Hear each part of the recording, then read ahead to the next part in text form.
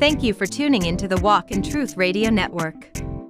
Stay tuned for an encouraging word from Pastor, Teacher Dr. James Sutton. Let's see what Pastor Sutton has to say to us today.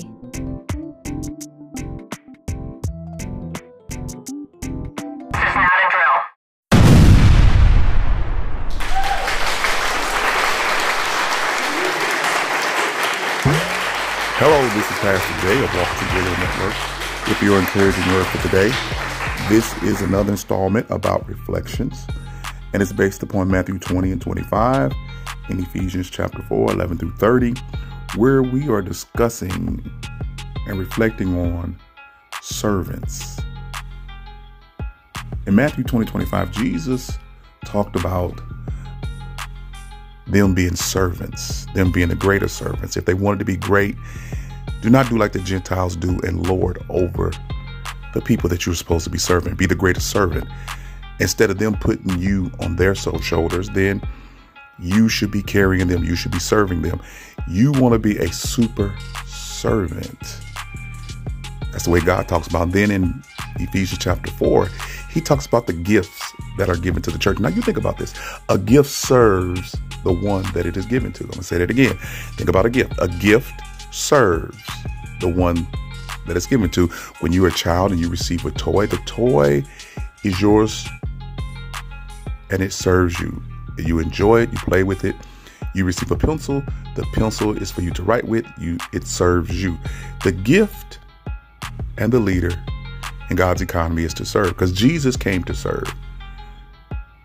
And therefore, he gave the example to us to serve. So as we reflect on going forward, we have to ask the question, are we really serving the people as leaders, or are we trying to thread the needle and get a little clout and credit and clap for ourselves, using the scripture where it says, honor your leader or honor those who are in authority? And there's a fine line between honoring someone for being a good leader, for serving you, and then making them your Lord, as if it's impressing God for you to run behind them, carry their stuff,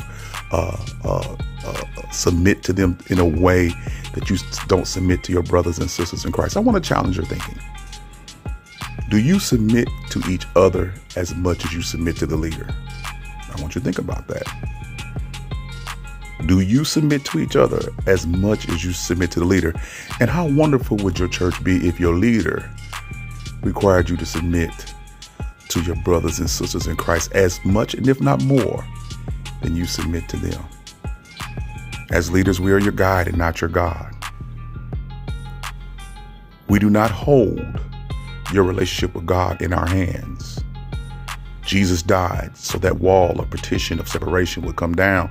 So as a leader, my job, and those who are leaders and brothers and sisters in Christ, our job is to tell the people they have liberty and they can go to God themselves, and encourage them to seek God for themselves and instruct them in the word of God, never lording over them, but guiding them with grace and kindness and mercy and understanding. And be willing to carry them on our shoulders, not only carry our cross, but carry theirs too. Be willing to lift them up when they're down, but never requiring that they pay homage to us as in relationship to God. Is it good that you respect your leader? Yes. Is it good that you do not rebel against leadership? Yes. But the leadership is not your Lord and your Savior. The leadership is God's tool, God's gift to you. And yes, it needs to be respected, but it doesn't need to be worshiped. So ask yourself, if you're a brother or sister in Christ, do you require people to submit to you in a way that's unhealthy, that God never required? This year coming up, are you willing to be the greatest servant? Look at what Jesus did and how he served Paul and Peter and all of the apostles. That's the foundation of serving the people. I want you to think about that. Read it over and over again and ask your question. Am I in a situation where the true God is not being served and his people are not being served? And the only thing that's being served is my ego and the rights and privileges that I have conjured up that keep the people from seeing God and Jesus and what he's done for us and the power of the Holy Spirit and the blood that cleanses us of all our sins. Is my patience, my kindness, my fruit of the Spirit well known to the point that people couldn't tell, but only in my service and how I serve God's sheep and they're being fed does God notice me as a leader?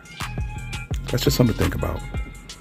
This is Pastor Jay of Walk Truth Radio Network. I always want you to be encouraged, blessed, and at peace. And ask yourself, are you lording over people, serving people, or devouring people? Peace. I'll see you on the other side. Thank you for listening to the Walk in Truth Radio Network broadcast. If this message has been a blessing to you, consider donating on your favorite platform.